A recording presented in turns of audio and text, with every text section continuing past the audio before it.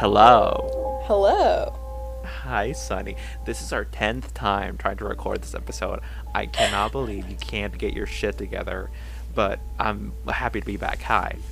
My apologies. Hi. So, how's it going? I hear that you're doing pretty good. Yeah, honestly, it is so nice. I work in a school capacity. We are out for summer. I am, for the first time in a long, long time, feeling not overly stressed. Life is good. Yeah, just like doing things that I want to, like working out a little bit, practicing some guitar, doing fun things. So yeah, life is really good for me right now. Maybe peak.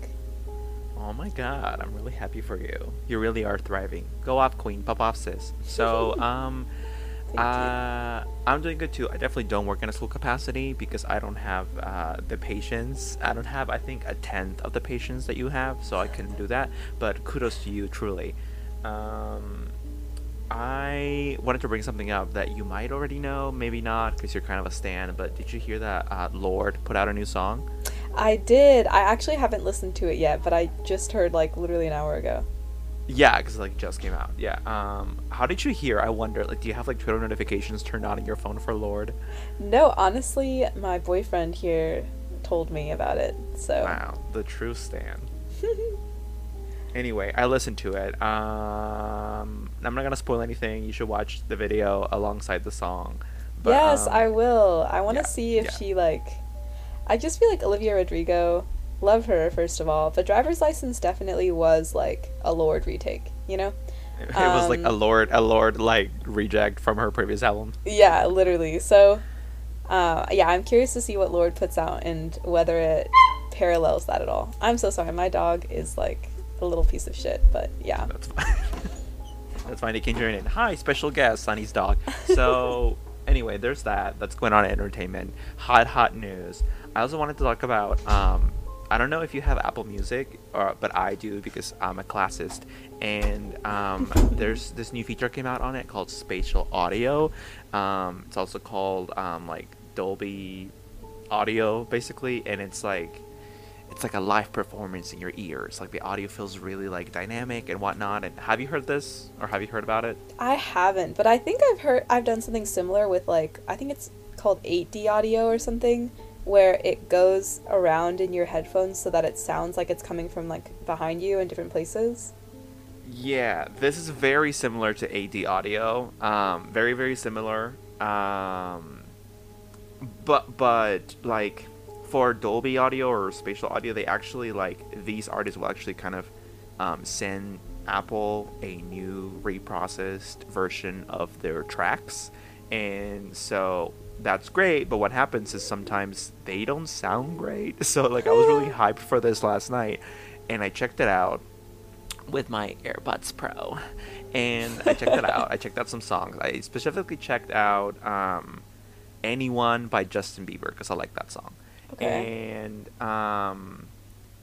and like I've heard the non Dolby audio version sounds regular, fine, and then this version it sounds really cool because you almost hear the instruments individually. I don't even know how to explain it, and it's really crisp, but it's almost like, well, I guess that's it's like a live performance, but the bad side of a live performance, right? Which is that sometimes the instrumental can drown out the audio of the artist singing, and Totally. also You the don't get that instruments auto sound. tune. But sorry, yeah. Well, no, I mean, obviously, like, the track is still the track, right? Like, it's still the same voice. Like, it's still the same. So it would have the same autotune, but Justin sound kind of drowned out by the instruments. And also, the instruments sounded too individually isolated. And I guess a lot of people like that, and that's why they like this. But I personally don't like that.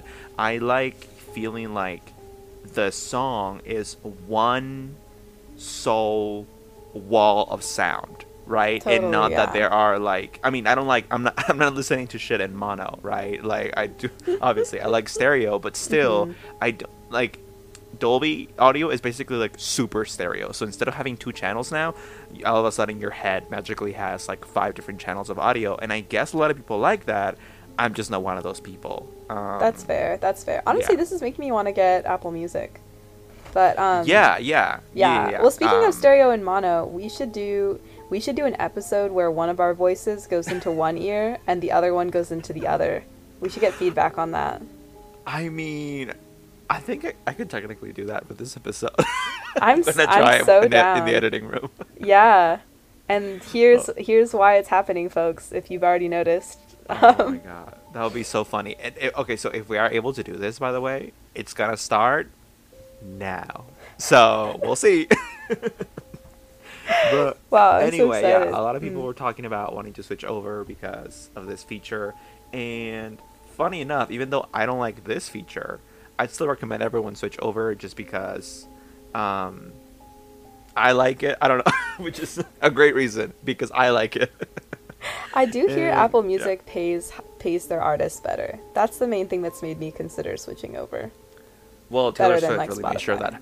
Yeah, she really made sure that happened. She laid down the law. She was like, "Listen, Tim Cook, you gave me that coin, or I'm trashing your company," basically. So, I think they do pay their artists better. But for me, it's more about I've tried Spotify before, and my boyfriend currently has Spotify, which, mind you, he initially got me onto Apple Music, so it's hilarious to me that he's how the he's also kind of turntables. right. He's also kind of like an Apple stan. He likes Apple products like I do, whatever.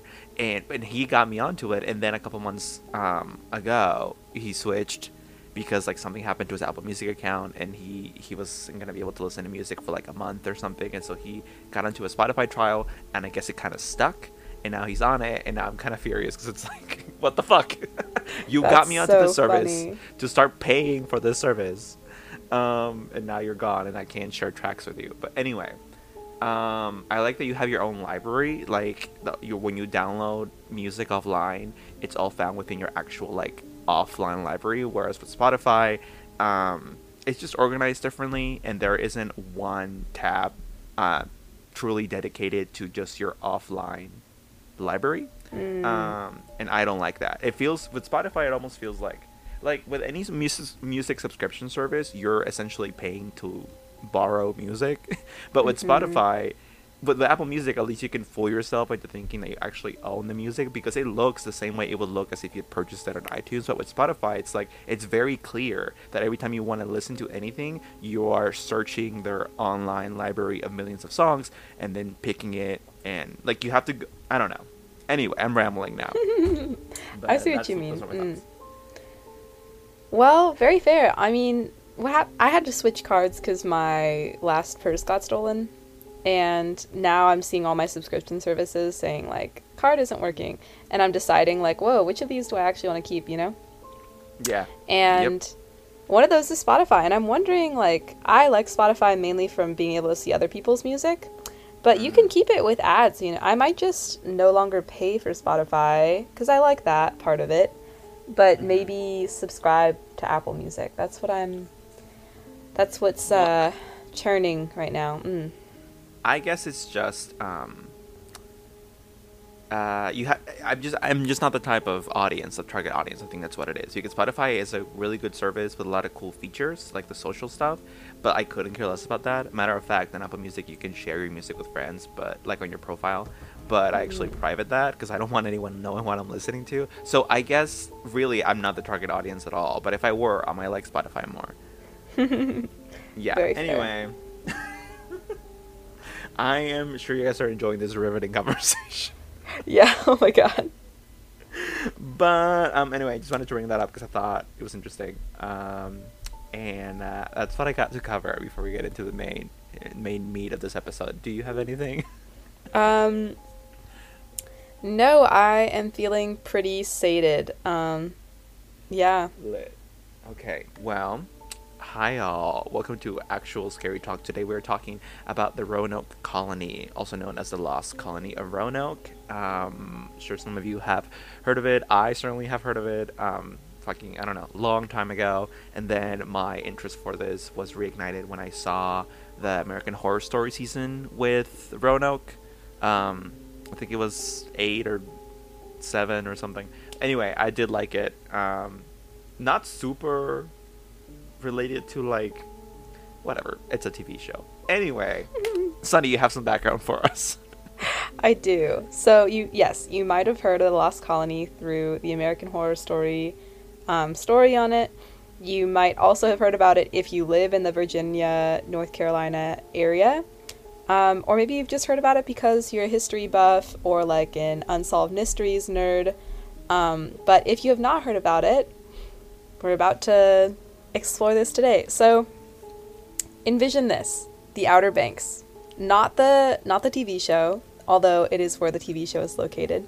But this is basically an area on North Carolina and Virginia. And for those of us on the West Coast where those words aren't in our vocabulary, those are states in the southeast of the United States, and they're coastal. So off of the coast you mean to tell me the U.S. is more than California, Texas, New York, and Florida? Because I'm very confused.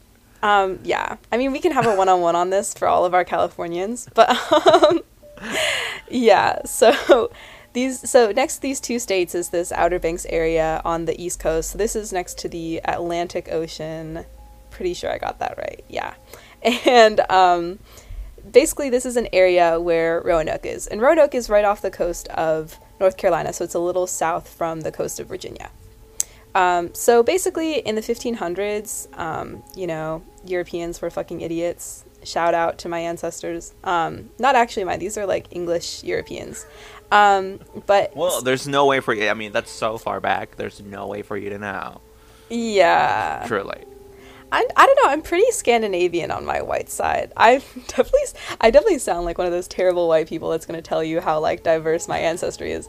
But yes, on the white side of my family, I am mainly Scandinavian. So I like to think that these ancient English idiots were not involved in my making.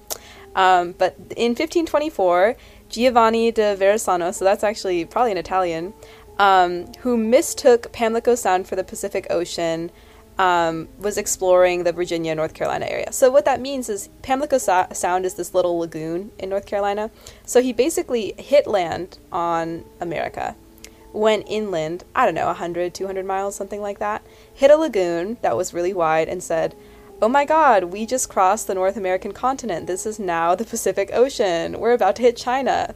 Can you envision this, Andre?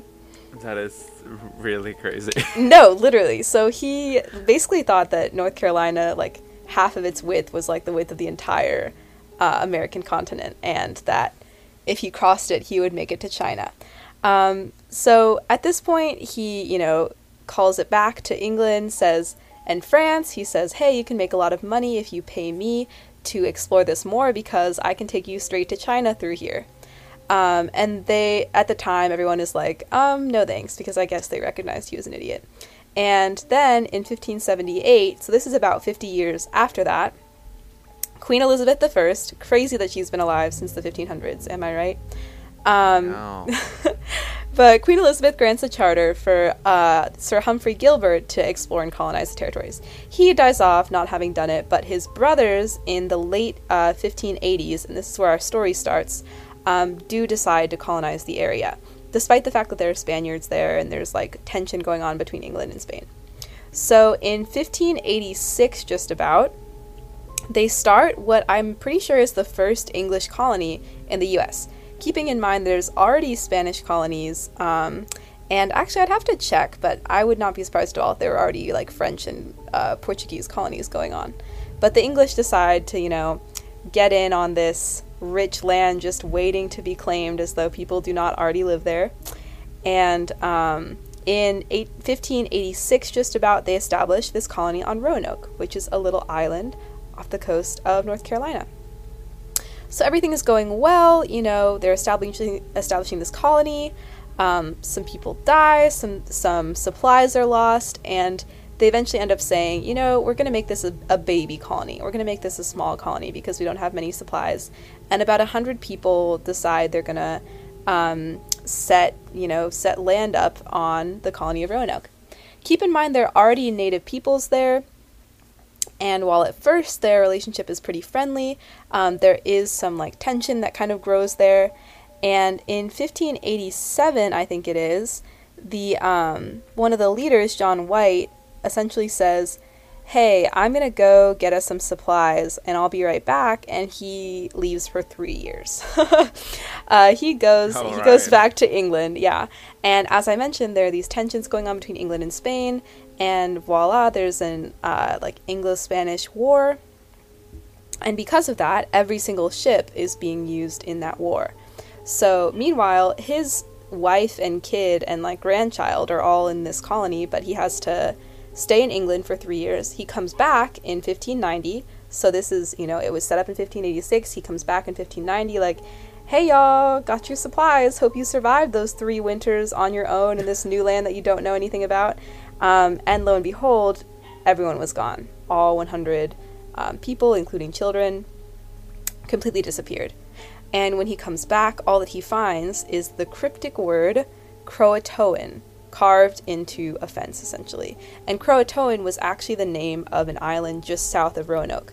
So, and also the name of a tribe that lived, I think, on the island south. Isn't that a thing from SpongeBob?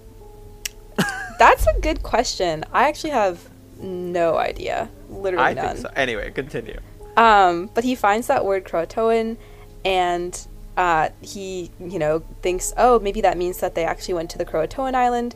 But because of apparently rough seas and a lost anchor, he actually has to head back to England. So he doesn't really get to investigate more. And ever since, considering over 100 people disappeared, there's been a ton of speculation about what happened. I mean, even in the background, I've seen a lot of theories sort of summarized. But from what I hear, you have a lot more theory-wise, Andre. I do. We're gonna be going back and forth on this because I want to hear your thoughts on all of this. But before I even go into the theories, I want to delve into the research that was done after they figured out people were gone. So, which I guess is connected to the theories themselves. But let me just go into pure research right now. So, I mean, there were a shit ton of expeditions and investigations done into Roanoke, from the point of the disappearance, right, being recognized in 1590 to literally now. So there was one investigation in the late 1590s. There were like 5 of them in the 1600s, and then there was one done by this guy John Lawson in the 1700s. But the thing about those is these are basically all expeditions where people would go back to the site and try to find anything they could. And most of these, really all of these, didn't find anything besides maybe power. Sorry, I just had a mini stroke. Powder or firearms or stuff like that. But that didn't really tell them a lot. It was just kind of the remaining possessions and like debris and shit from the people that obviously lived there and disappeared, but that didn't tell them a lot. Nothing was as good of a clue as the Croatoan carved into the tree, right? Which I'll go into a theory in a minute about what people think that meant exactly, but I want to talk more about the modern research. So this is super duper interesting to me. So in 2011 to 2019, there was this investigation called Site X. So in November of 2011, researchers at the First Colony Foundation noticed 2 corrective patches on White's 1585 map, La Virginia Pars. White, I'm referring obviously to this guy that you were just talking about. So they look at this map, right? And the British Museum is like, can you guys examine this, because this is odd. So there's a patch on this map. They look at it, and it's at the confluence of the Roanoke and Chowan rivers. So it is in this area of the disappearance, and they find that this patch is actually covering a symbol representing a fort. And they're like, holy shit. Like, this guy had a map, and it, he covered up something, and obviously this guy's like our main guy when it comes to the disappearance of Roanoke, so we should really investigate this. So they realized that this little symbol on the map represents a fort, and that it was being covered up. And as the symbol is not to scale, it covers an area on the map that it's actually like represents thousands of acres, so it wasn't to scale. But the point is that now they have a symbol. But again, because it's not to scale, they can't actually pinpoint the actual like true location of this thing. everyone picture a map. Like, maps are teeny and to scale. So if you just put a big ass symbol somewhere on a map, like, that doesn't tell you a lot about the location, right? So anyway, the location, however, is presumed by these people to be in or near the 16th century Wepemouk village of Metachem. And now we're talking Native American villages. So in 2012, a team prepares to go here and excavate this area where the symbol is on the map. They're archaeologists, and they start excavating. They do everything. They call the site Site X, as in X marks the spot. And then in October 2017, after excavating for a while and researching their own findings, the First Colony Foundation reports finding fragments of Tudor pottery and weapons at Site X, and concludes that these indicate that a small group of colonists was residing peacefully in the area. The challenge for this, so basically, like, Site X, like, where they believe the symbol on the map is pointing, isn't actually Roanoke, but somewhere nearby. And so they go there and they excavate, and they find stuff from the time period, which indicates that there were people living there. And so this is lending to this foundation's theory that, oh, you know what? It looks like maybe they just moved somewhere else, which isn't the most popular theory, mind you, as far as the disappearance. The most popular theory, which I'll go into in a minute, is that they assimilated into the local Native American tribes. But this foundation is basically trying to prove that no, they didn't. They just moved somewhere else, somewhat close to where Roanoke was, because there were maybe better conditions there or more resources. So anyway, they, again, report finding fragments of shit from the time, basically, that suggest that there were people living there. However, the challenge for this research is to rule out the possibility that these finds were not brought to the area by the 1585 Lane colony or the trading post established in the 1650s.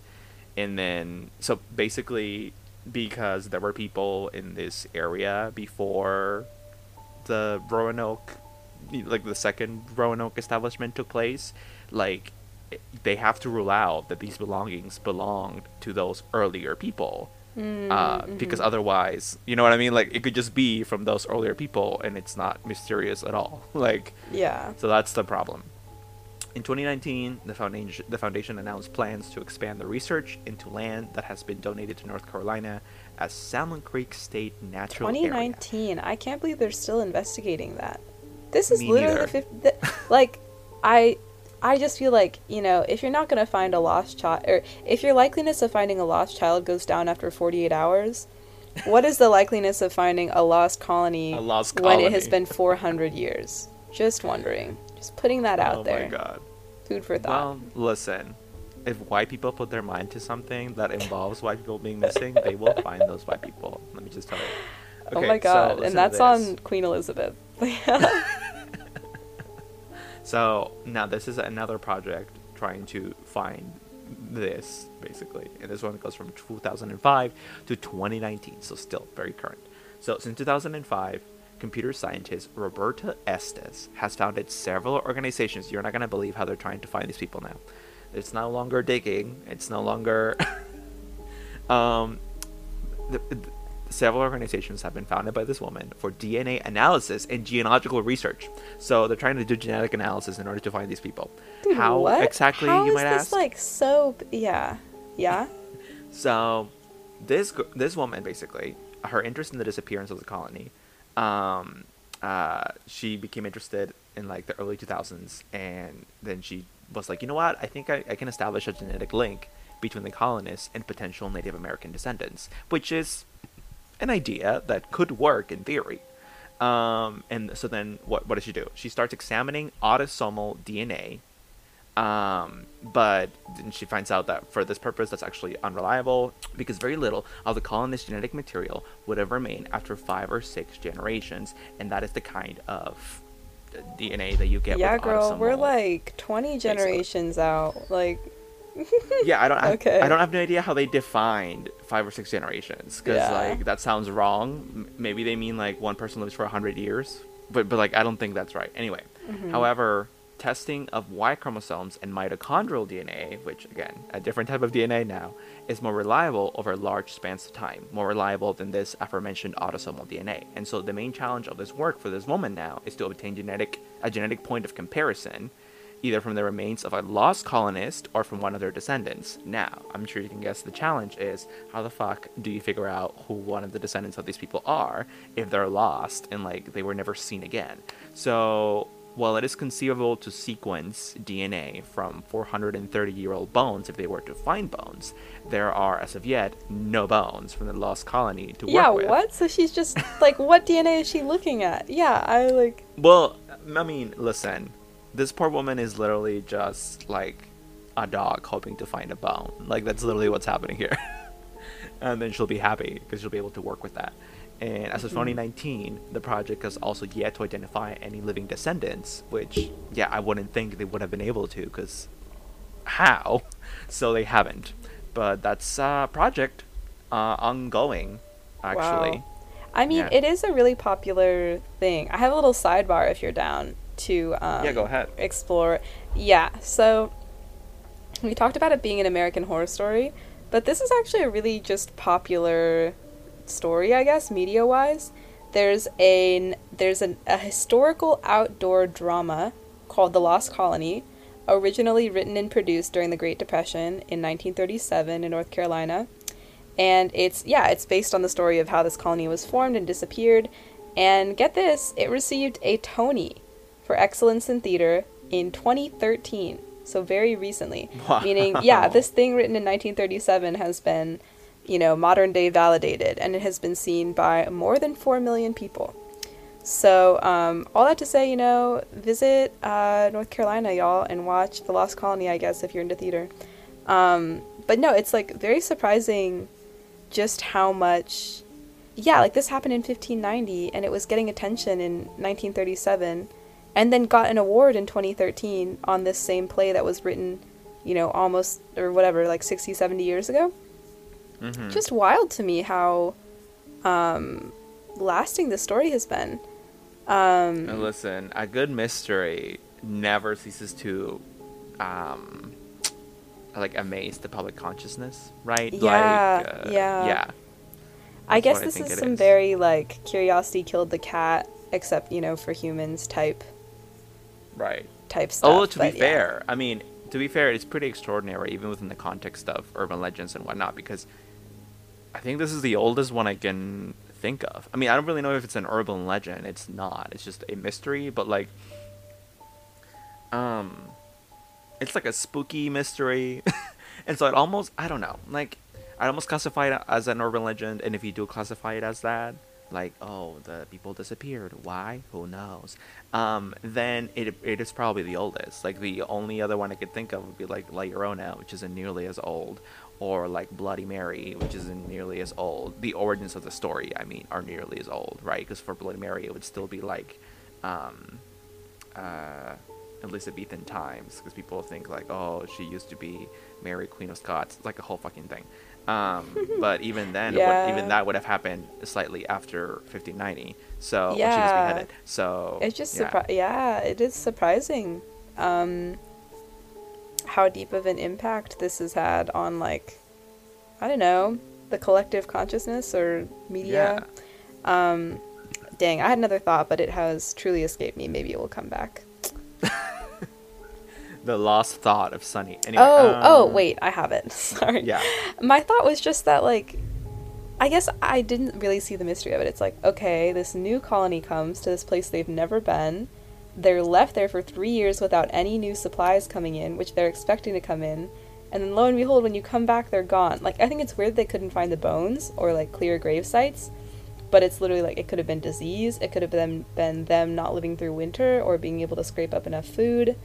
It's like the possibilities for them having just died are many. Yeah, in my mind.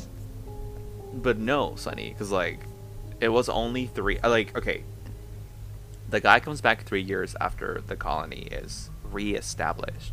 They didn't die immediately. They probably, if they did all die, it probably took him, let's say, I don't know, 6 months to a year to die. If they really truly ran out of food, really soon after the colony was reestablished. Okay, Mm-hmm. so you have 2 to 2.5 years for these dead bodies to be like taken up by the earth and completely covered if you indeed aren't able to find any bones, which they weren't able to find anything. How that doesn't happen? Like it hasn't. Like, it wasn't decades when the guy went back, and it was literally a couple years later. They would have found something. There were over 100 people here. They would have found one bone girl. So Yeah. I That's definitely the don't think mystery they died. part, I guess. Yeah. I don't, or they died and like their bodies were cleared out, but yeah. Okay, sure, but like, they would have found some grave site somewhere, unless they weren't buried with a grave by like, because fuck the colonizers. Maybe the Indians took the bodies and were like, just throw them in the ditch, which I guess.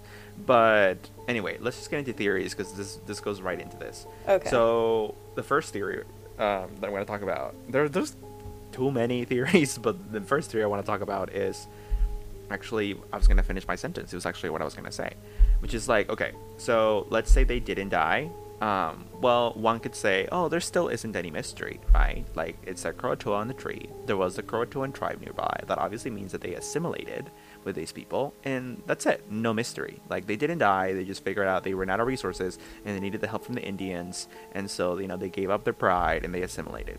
Okay, but why weren't any of the 100 people ever identified in this Croatoan, like, tribes, like, that was nearby, when they went back to look for these people?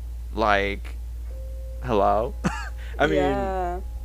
right? Like, where are they? And If that they're is weird here, because where you'd are they? also you'd expect the Croatoan tribe to have some record of what happened too, right? Like, Also, I mean, Yeah. let's give them, let's say no. Let's say, oh, they weren't writing about that or whatever. Let's assume no. Still, where are these people? Like, it's been 2 years. It hasn't been 20 years. So where are they? If they are indeed here, walking amongst you guys, the Indians, like, where are they? So integration with local tribes is the first and biggest theory, and the one that people believe the most. I think I'll save my personal opinion on this for the end, but basically, people consider the possibility that the missing colonists could have assimilated into nearby Native American tribes since at least 1605. I guess before 1605, so like from 1597 or 1590 to... Anyway, they still Yeah. thought, like, no, they're just dead. They're just dead. But starting in 1605... people started to speculate, you know what, maybe they're not, because we haven't found any remains, and so maybe they assimilated. So anyway, yeah. if this I do integration... have like a little thing Go ahead. on that. Just that I was reading about this and someone brought up the Dare stones, which is carvings and stones that were purportedly made by Eleanor Dare, who's the daughter of John White. So there's a few stones that have written stories telling like about what happened to the colonists and personal like stories. Most of these are believed to be a hoax, but it's according to this website, there's some academic belief that at least one of the stones may be authentic. So I feel like the Dare stones are part of that theory, but it's not believed to be enough to like really be like, okay, this is what happened, you know? Right. I mean, yeah, I've read that people think that all of the stones are fake, besides maybe the first one, like that maybe that one is real. Yeah. But I mean, yeah, I actually do have a little tidbit about this. So, let's close up on the Dare stones. I'll say from 1937 to 1941, there are these stones, and they were discovered, and they are claimed to have been written by, like you said, it's actually Eleanor Dare, mother of Virginia Dare. So I'm adding that detail because Virginia Dare is also like an important figure here, because she was like the first child born in Roanoke, and cute. Anyway, the rocks told the travelings of the colonists and their ultimate death. So if these rocks are real, obviously that's a huge fucking deal, because that's basically all the info you need to figure out this mystery. But most historians believe that they're a fraud. Yeah. And the first one is sometimes regarded to be different from the rest based on linguistic and chemical analysis, and therefore as possibly genuine, but even that one isn't ruled to be really genuine And overall. interesting that they came out 1937 to 1941, Because that's when this I know, play when I you're- was talking about came out. Yeah. So it's like everyone went to see Right. this play, got hyped over it, and was like, you know what I should do tonight is Some make a little rocks. carving of my own. Yeah. Basically. So, okay, so back to integration. So, if the integration was successful, the assimilated colonists would gradually exhaust their European supplies, like their ammo and their clothing, and discard European culture, like language, style of dress, and agriculture, as the native lifestyle would become more convenient. But, but no, no, they wouldn't. Like, this is my personal opinion. This isn't part of what I'm reading. But like, girl, it was 2 years. It was just 2 years.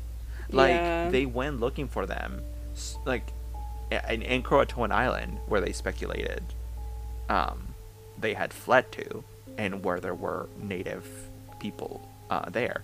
Soon after 1590, which is where they saw when they saw that they weren't at Roanoke anymore. So like, even if it wasn't 2 years, even if it was like 3 actually, because it took him a while to figure whatever. Like, soon after, very soon after, they found fucking Croatoan carved on a tree, and they figured out that meant Croatoan Island.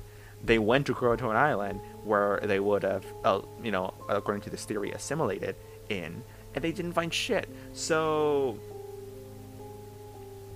anyway, okay. Colonial era Europeans observed that many people removed from European society by Native Americans for substantial periods of time, even if captured or enslaved, were reluctant to return. The reverse was seldom true. So natives would love to return if they were abducted by Europeans, but Europeans wouldn't if they were abducted by natives. Which, Wow, funny okay, how that works. I guess. Yeah. Therefore, this is from the Wikipedia article on this. I'm just gonna finish reading this, and that's it. Therefore, it is reasonable to postulate that if the colonies were assimilated, they or their descendants would not seek reintegration with subsequent English settlers. First, I want to know where this observation came from, that colonial era Europeans saw that actually when Europeans were abducted, they didn't want to return back to the Europeans. Like, where did this assumption come from? Whatever. But That is cute though and second, funny. okay, let's just- Like, right, it is pretty funny. Like, no, mom and dad, sorry, I want to stay with this family. I like them better. no, literally, But, yeah, just coming in and saying they're so barbaric. I can't believe this, and then hanging out and being like, I know. actually, can I not go back to Europe? Thanks. I know. Yeah, have you guys heard about corn? I want to stay here. They have corn. Anyway, yeah, like, okay, number one, that, what I just said. Number two, even if they don't want to go back, okay, even if we assume that's totally true, again, like, when they went to look for these people in and around these native tribes, when they went to look for the Roanokans, why weren't they there? They assimilated. Girl, they didn't literally assimilate into Indians. Like, they didn't turn brown, right? So, like, where are they, and why are they not sticking out like sore thumbs?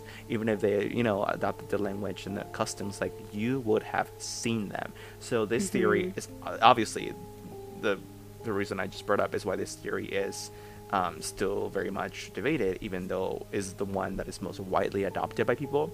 I think people have an easier time being like, oh, well, there must be, some reason they weren't found after people were looking for them soon after the disappearance.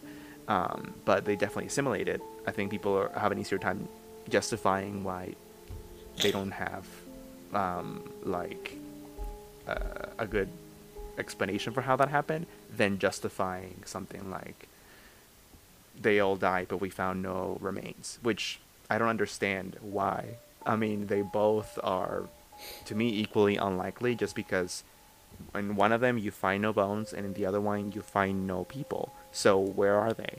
You know what, though? If, according to that assumption, they wanted to assimilate into the tribe and they didn't want to return, maybe when people came around looking for them, they would have hidden, right? Because they don't want to be back. Don't want to tell them, like, hey, we actually don't want to hang out with you anymore. And instead just hid away for that time. Right. Okay, so I got the specifics here on when they were first looked for after the disappearance. So Mm. White comes back in 1590. So after living them for 3 years, he's like, oh my god, they're gone. And then in 1595, Walter Raleigh, Walter Raleigh, I should say. I think that's how it's pronounced. He was like a... Have you ever heard of him? So Walter Raleigh, he was like a big deal back then. He was like an English statesman. He was given the governorship of Virginia or whatever. Yeah, he was an explorer, and he was like important back in the Elizabethan era. Anyway, this guy, he did a transatlantic voyage in 1595. It was his first one, and he actually claimed to be in search of the lost colonists. So we can assume that was at least the very first time that they were looked for somewhere in the area. I thought that John White, I guess I was wrong, I thought that John White, after he saw that they were gone, had looked for them, but apparently not. Apparently he was just like, oh, they must have assimilated or they must have gotten lost, but they're still alive, but he didn't actually look for them. So, but still, even then, like, even if it had been 5 to 7 years, I doubt all 120 of them would have died, right? And also that they would have, like, assimilated so much they would be unrecognizable from, like, I think that's impossible. So anyway, those are the, like, that's the biggest theory on this. But then there are others, and one that I'd like to explore really quickly with you, Sunny, is of course alien abduction is responsible for the colonists' disappearance. I hate this. No. I'm metaphorically walking out. And this is why. Mass alien abduction, Sonny, think about this. It would explain why no bodies were ever found. And also, in this line of thinking, it's possible that the hidden symbol found below the patch on that map that I mentioned earlier actually indicated an alien landing site or a crop circle phenomenon rather than a British fort. Am I wrong? Just saying. I'm not sure that you're right. But okay. Now, I have another one. This one's, I think you're gonna like this one. I think the colony of Roanoke could have suffered from a zombie plague, and this is why. Oh. I actually thought about this. So, this would actually offer an explanation as to why the disappearance of all the colonists was so swift, right? Because, like, bruh, I mean, that was really, really fast. And also, there's a lack of evidence tied to, like, a skirmish with the local natives. Like, you know, a lot of theories are like, oh, they were attacked, but you don't see that in the findings of, you know, there were no remains, and all of their stuff was just like, there were no guns.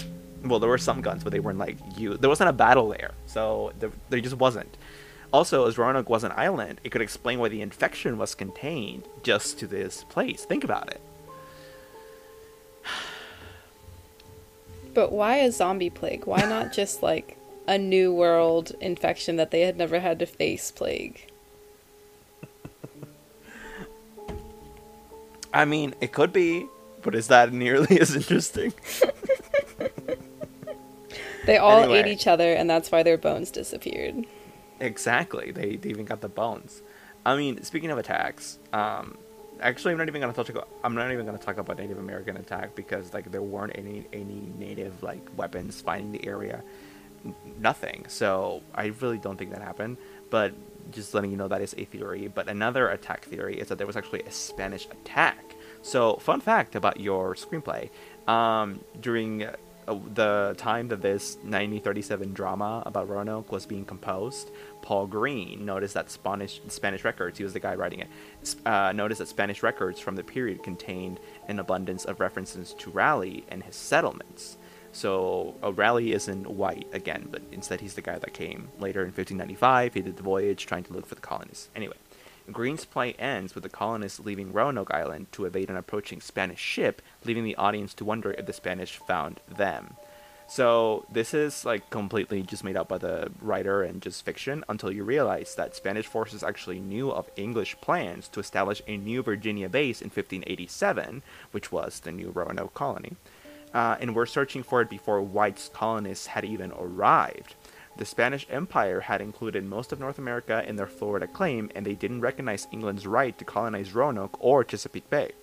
That The is colonists, interesting, especially because they were like literally mid-war during that time. But yeah. exactly, yeah. And then the colonists likely recognized the threat this represented, given the Spanish sack of Fort Caroline in 1565, which was a thing that took place. Thank you very much, Wikipedia. However, the Spanish were still attempting to locate the colony in Chesapeake Bay as late as 1600, suggesting that they were unaware of its fate. And some people think, actually, the Spanish found this place in sometime between 87 and 90, and attacked the colonists in Roanoke and killed them all. Which, okay, great, but just like with any other attack theory about this, there were no remains found. So, unless they were all abducted by the Spanish and for some reason taken back to Spain as war prisoners, which is super unlikely and unnecessary, I don't buy this one. Yeah. Dang, that's interesting though, especially considering the historical context. Right. There's just so much about this, dude. There's so much about this. I was like, Where do reading these all this hoes shit go? Yeah. I was reading a shit ton about this before we recorded, and I was like, where do I even start? Like, okay. Here's something else I want to bring up. Another, I guess you could call this theory, but anyway. This is about the Cora tree. Have you heard about the Cora tree? No. Okay, so in 2006, there's this guy. He's a writer. His name's Scott Dawson, and he proposes that a southern live oak tree on Hatteras Island, which is near by where Roanoke was, which bears the faint inscription Cora in its bark, C-O-R-A, might be connected to the lost colony. The Cora tree had already been the subject of local legends for a long time, most notably a story about a witch named Cora, but whatever.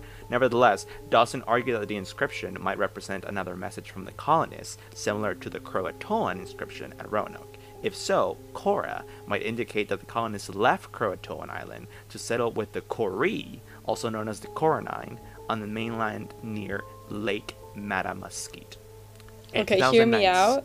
Go what ahead. if that Cora was supposed to be Croa and they just misspelled it? Yeah, I mean, what if the guy that was writing it was dyslexic? Gotta give it to him. I don't think this has a lot to it, besides the fact that you could, I guess, connect Cora with the Coree tribe, since they were also known as Coronine, I guess. But, I mean, that's a stretch.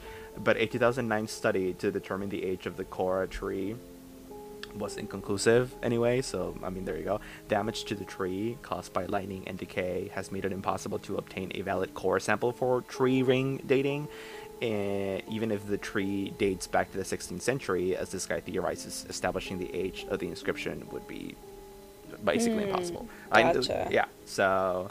Interesting. This Bruh. really is an unsolved mystery. As unsolved as unsolved gets. I mean, I don't think it's as unsolved gets. I've seen mysteries that have a lot less info on them and are a lot more cryptic on, like, unsolved mysteries or something. This one just has, I think, the most attention and resources poured into it over the past, number of centuries, and I think that's why it's such a big deal. But if you really, really think about it, I understand and almost kind of agree with why most people think the integration theory is the most plausible theory and the most viable, because, I mean, yeah, like, they were alone, they ran out of resources, it was cold probably, they were hungry, and they were like, okay, we don't want to die, and the Indians, well, we don't think they are gonna / want to kill us, maybe we should try to integrate with them, and so that's what they did. That's what happened, and that's it. Yeah, and when you think about that, that's a really interesting dynamic with the Spanish too. It could be that after they integrate, they get scared when Spanish ships come around or something. I mean, I don't really know, but and so they hide out. They're like, oh, I don't want them to realize that I'm here or that we're here and like try to massacre us. And so they keep on the hideout, and that's why no one finds them. I mean, that is a good way to fill the hole that theory has, right? Which is, well, where were they when they were searching these tribes for these people? I guess that would explain that. I mean, something else that could explain that was that the record, like that very travel that I mentioned, that very voyage that Walter Raleigh did in 1595 looking for the colonists, that thing itself is disputed as having happened, or it did happen, but Raleigh was actually lying about looking for the colonists, and he was actually looking for El Dorado. Like a lot of people think that that's actually what it was, and so there's a chance that I'm completely wrong about these people having been looked for soon after the disappearance. It could actually have been 20 years. It really could have been a longer time than just very soon after. And if that is the case, then that would allow for more time for the initial colonists to die. And if they did have children, you'd have a hard time identifying those children, because if they had them with the natives, they wouldn't look fully white, right? So I guess that would also explain how, when people went to look for them, whenever they finally went to look for them, why maybe that's why they didn't find them. Yeah. It is interesting when you think about DNA stuff. I guess I've realized, if you could see in someone's DNA that they had, like, Roanoke native ancestry from 430 years ago, and English ancestry that dates back to that exact same time, I guess that could give you some kind of clue. Yeah, but like, not. I mean, I'm sure a ton of white people have ancestry that goes back to English people who lived in the 16th century. But like, that's not gonna like, you know what I mean? Like a DNA test isn't gonna tell you like, oh yeah, it was from Roanoke. Like, no. Yeah. But maybe, if there's native DNA from that exact same time, that's, like, specific to that's the thing. I don't know how detailed the DNA analysis gets, but if they can, like, pinpoint what that island's, like, tribe DNA was, that could be interesting. Right. Yeah, but, yeah, that's, like, a very funny... Wow. People are so into this. This is... I know. Yeah. Well, good luck to Roberta Estes, the computer scientist that I told you that is trying to find. Love that for her. Good luck Please to her. Just keep on your search, Roberta. The last thing I'll say about integration, which I guess is what I'm gonna go with as the one that I believe in, even though I still think it has some kind of fundamental flaws. And the last thing about it is that there is local folklore, right, in the Virginia and North Carolina area about natives being observed to have had blue eyes and blonde hair, some of them, like kids, not long after the disappearance of the colony. And that has kind of been passed down, as oral tradition for a long-ass time. So that's something. And if indeed that's true, well, then that's a very clear sign that there was, like, intermingling there, and that most likely the colonists just assimilated. Yeah, very interesting. I'm curious about, Punnett Square time. Also, as a mixed race person, you can't see it, but I'm doing a little hair flip. If it's like a white person and a native person having a child, the likeliness of the child having, like, light blue eyes and whatnot, very low. And I get, like, a generation later, or maybe if it's just like a white kid before there's been intermixing. That feels like such a shitty way to say it. But then maybe. But yeah, so, like, that feels like kind of exaggerated. But yeah. So either they were lying and this, like, oral tradition, urban legend is not real, or it is real. And if it is real, like, I get what you're saying, but also what other way would you be able to explain it? Albinism? That's super rare in any population. So yeah. That's a fair point. Yeah. Anyway, that's all I got. I would just think there would be more record, like, somewhere, right? Like, even oral tradition through the Roanoke tribe. But then again, so many natives died with everything that went on, but no? No, I wouldn't think there would be more written record, just because these people there weren't a lot of people in this community. It was literally like 100 people. It it's a lot, but it's really not a lot. And they were probably all concerned. Well, some of them were children and couldn't write, and actually most of them were probably illiterate. And then the rest who could write were probably concerned with like not dying and finding food. So I doubt any of them had a lot of time to like just leisure and like write, right? You know, like in like journal. So no, I wouldn't think so. I guess. I don't know. I would think that like folks in the tribe would like pass on to their kids, you know, like, oh yeah, that one time we had to take in literally 100 random colonizers at once. You know, like, wouldn't that make enough of an impact to leave some kind of story that would be passed down? I guess you're right. And so maybe actually a ton of them did die and were buried by the natives alongside the remaining colonists, and only like 25 of them actually assimilated, and so that wouldn't actually be that big of a story or whatever. Or maybe whatever tribe they were with didn't keep written records or didn't write or whatever. And they liked it there so much that they hid out when people searched for them. And that's our full theory, folks. So that's our full theory. We solved it. You're welcome. Unsolved mystery. But really, solved. I mean, really, it was a mass alien abduction. Yeah, I mean, I think my reasoning is pretty sharp and clean, so I think that's what it was. But anyway, y'all, we hope you liked this episode. If you did, do let us know. I was literally about to say liking and subscribing. You can do that, bitch. This is a podcast. Let us know by fucking letting us know, I guess. Send us a comment or whatever. We are on Instagram at TalkScary, also Twitter at TalkScary, and on Facebook at Scary Talk. And next episode is episode 98. So we literally have 3 episodes left for this one. If you have suggestions for like, I know, cry bitch, cry. If you have last minute suggestions for episode topics that you'd like us to, we don't really need ideas, because like, if anything, at this point we have more ideas than we can cover in 3 episodes. But like, if you have a suggestion for something that you really want us to cover, and we think it's really good, we might consider it. So send it our way. And get ready for the last fucking 3 episodes, dude. It's gonna be lit. Yeah, I'm super excited. I love how you make our standards sound so high. Like, send it in, I mean, we'll consider it, you know, like we're like Harvard looking at applications, you know. Well, I did struggle to like finalize on the last number of episodes, like what I thought were really good ideas, and because there's a lot we could still cover, but yeah, we want to maintain the quality. Basically. And like, you know, when you proposed Roanoke, I was like, I really like that. I remember like being really spooked by like the season of American Horror Story when I watched it, so there's something.